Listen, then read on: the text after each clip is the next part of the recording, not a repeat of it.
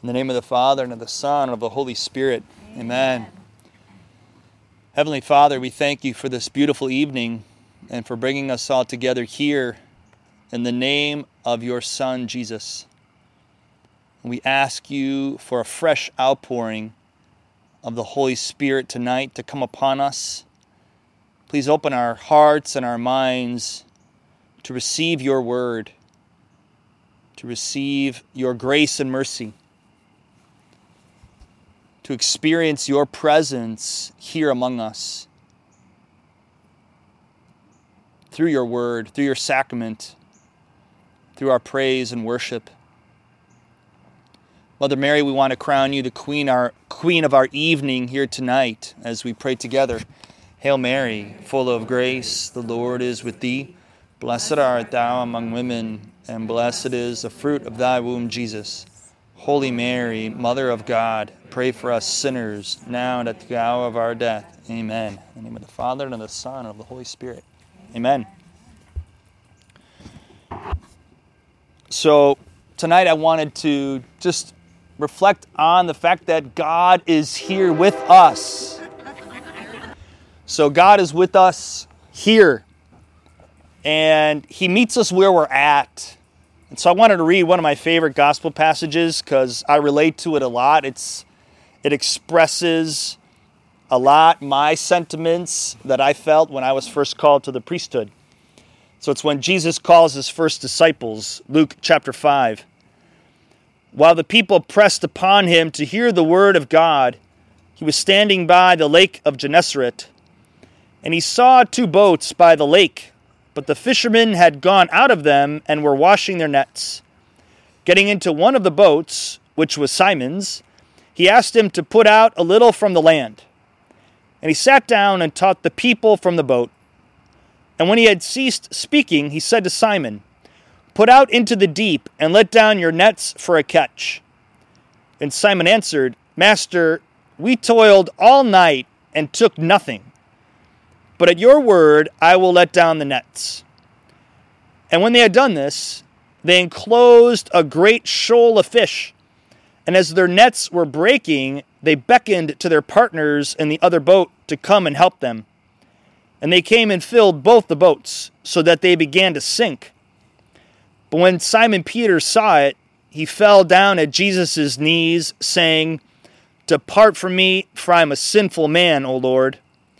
For he was astonished, and all that were with him, at the catch of fish which they had taken. And so also were James and John, sons of Zebedee, who were partners with Simon. And Jesus said to Simon, "Do not be afraid. Henceforth you will be catching men." And when they had brought their boats to land, they left everything and followed him. So for me, one of the first things to take note of here is that Jesus meets Peter where he's at. Peter is most comfortable in his fishing boat on the sea, and that's exactly where the Lord went to meet him. Jesus knew what he was going to be doing. He had his intention in mind to call Peter and Andrew and James and John to be his disciples. And he met them where they were most comfortable. And I think that's something for us that can give us a lot of consolation and a lot of comfort and a lot of confidence in God that he's going to meet us where we're at.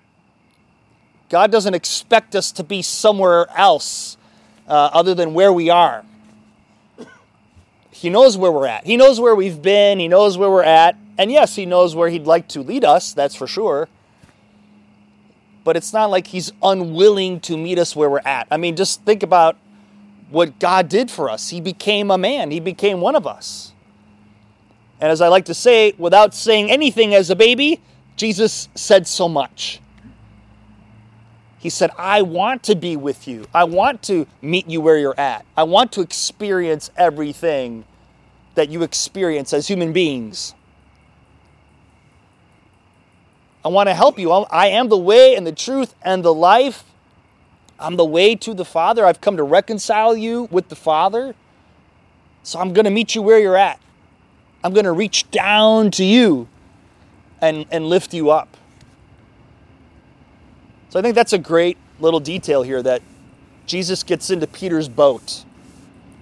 And that was surprising, no doubt. So I think that's another thing that we have to just appreciate, is that God's going to surprise us.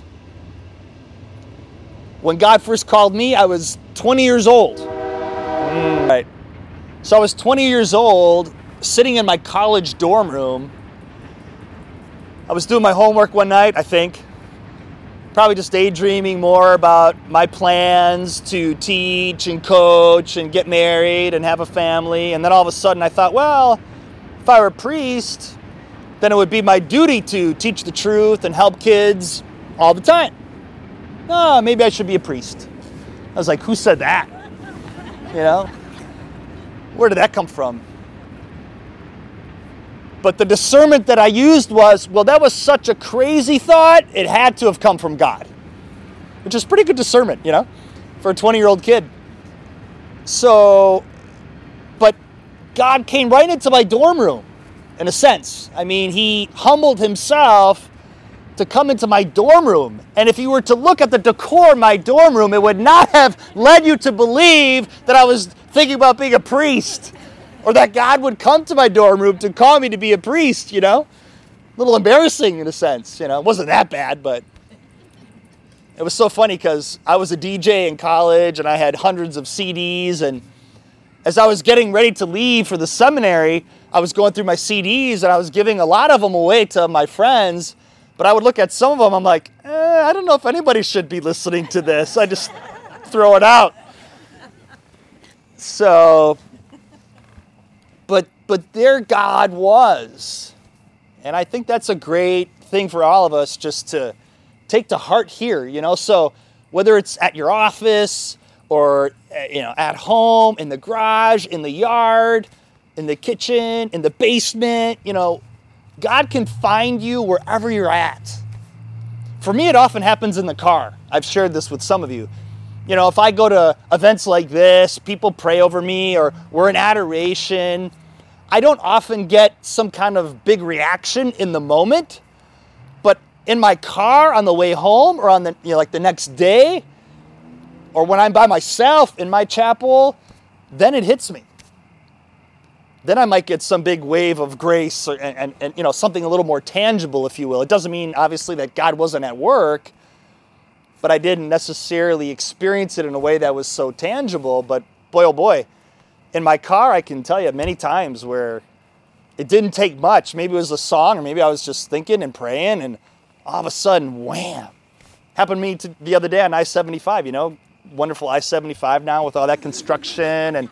But I was praying my midday prayer as I was driving up to school around midday, and all of a sudden, I mean, the Holy Spirit just washed over me. Like, I think I cried for like the next 10 minutes, you know. I was just really moved by the Lord. And so you just never know how and where or when God's going to meet you right where you're at. So that's, I think, a great thing to take away. And then, of course, Jesus has this grand plan for Peter and Andrew and James and John. And, you know, of course, we're not all going to be called to some, you know, great mission that people see or hear about or read about. But I think it's just good to remind ourselves that God has a plan for all of us. And that plan is developing, and it's evolving day by day. As we respond to the Lord, He's going to keep feeding us, you know. I mean, if you're betting on a team and they keep winning, well, you know, you're going to keep betting on them, right? You're going to keep cheering for that team. And so, you know, as we respond to the Lord's invitations, His inspirations, well, He's going to keep sending them our way. I think it was St. Faustina in her diary. She says, you know, the best way to grow in holiness and to grow closer to God is just keep saying yes. It's just to keep responding positively to those inspirations that come. And He'll lead you. He'll guide you. But if you never step out in faith, well then it's hard for the Lord to really work with you in a deeper way. I don't know if you remember that movie, Indiana Jones and the Holy Grail. At the end of the movie, Indiana Jones, he's got his clues, he's following his clues, and he knows he's getting close, and all of a sudden he gets to the edge of this cavern, and he can't see the path. It's an optical illusion. But because of the lighting and the curvature of all the rocks there and the path, he can't see the path. But he's looking at his clues, he's like, it's got to be there. So he lifts his leg in faith, in a sense, right? And he steps out in faith, even though he can't see the path, which he knows is supposed to be there, and then he sees it. It becomes clear. He can see it all the way across the cavern. But he had to take that first step in faith in order for the rest of the way to open up to him. And I think it's like that sometimes. The Lord will ask that of us. That's a real challenge, no doubt. Like, where is this leading? Where am I going? Lord's like, well, just take the next step. Even though you don't know where it's going to lead completely, just take the next step. And then the one after that, it's not rocket science, but it does demand faith. That's for sure. But he'll be with us every step of the way. And it can be intimidating, like Peter, depart from me, Lord, for I'm a sinful man. And we come up with all these excuses, or, we feel intimidated, we feel overwhelmed, unworthy. But as the saying goes, God doesn't call or choose the qualified. He qualifies those whom he chooses, the chosen. And we're all chosen. I mean, if you're here tonight, you're chosen. God has his eyes on you. He's very interested in each and every one of you. So he will qualify you. He chooses you, and then he qualifies you.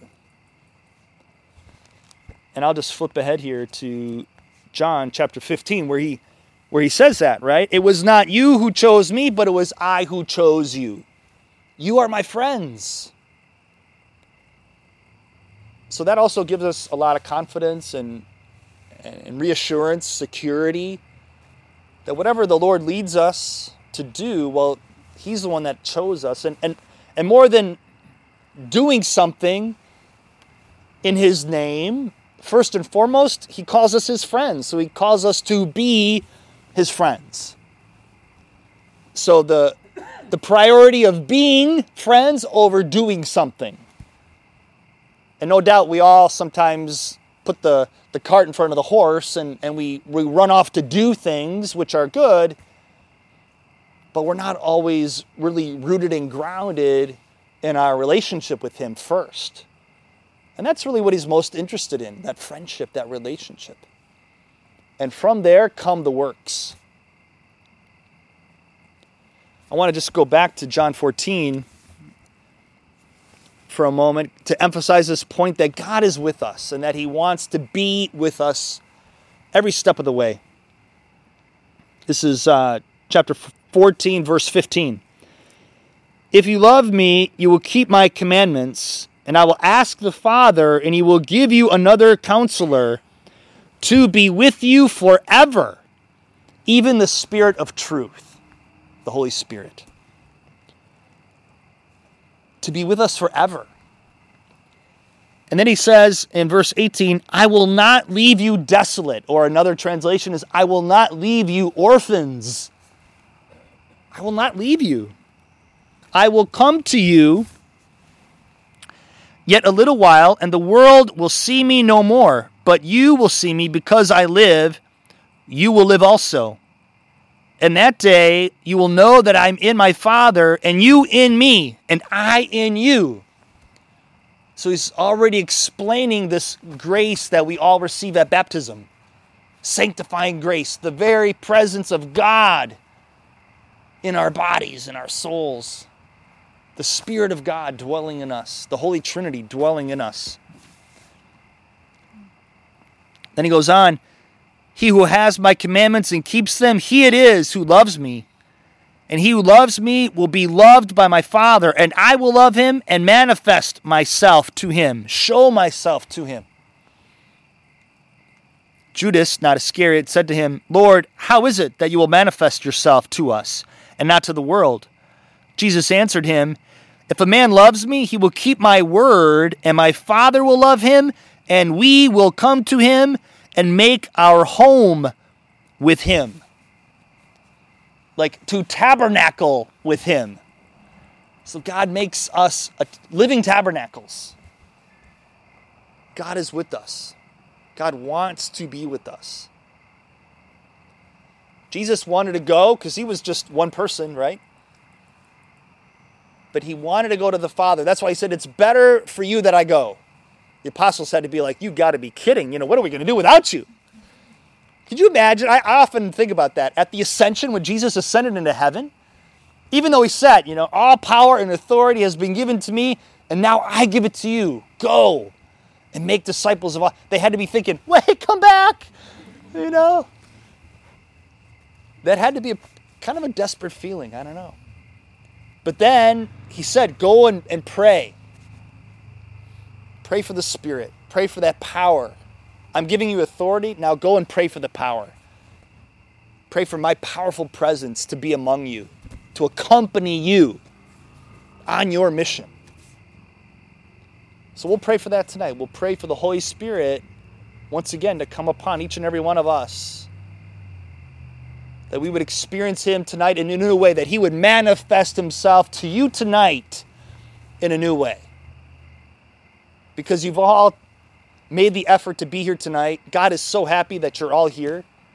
He's so delighted with our gathering here tonight. We're going to bring him out here in just a few minutes in the Blessed Sacrament to praise him, to worship him.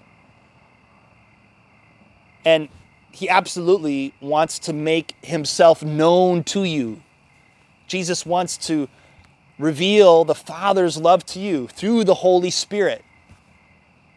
And so we pray for the Spirit to come and communicate to us that love of the Father in the Lordship of Jesus Christ. That's the Holy Spirit's job. So let's, just ask the Holy Spirit to do his job tonight, which he's happy to do. And like I said, you may or may not get touched in some profound way tonight or some visible way or tangible way, but don't despair. It might come tomorrow morning when you're having your coffee, or tonight as you're falling asleep, or tomorrow at Mass when you receive Holy Communion. Something that was said tonight or something that you heard tonight or saw or, it'll all of a sudden hit you and convict you in a new way about God, his glory, his majesty, about yourself and who you are in Christ, that you're not alone, that you don't have to be afraid, or even if you are afraid, you can express that to God and that's okay. God, I'm kind of scared about this, Don't worry, I am with you. Do not be afraid. Let those words of Christ tonight echo in your hearts. Do not be afraid. I am with you always. I will never leave you. I will never forsake you. I will never abandon you. I will never fail you.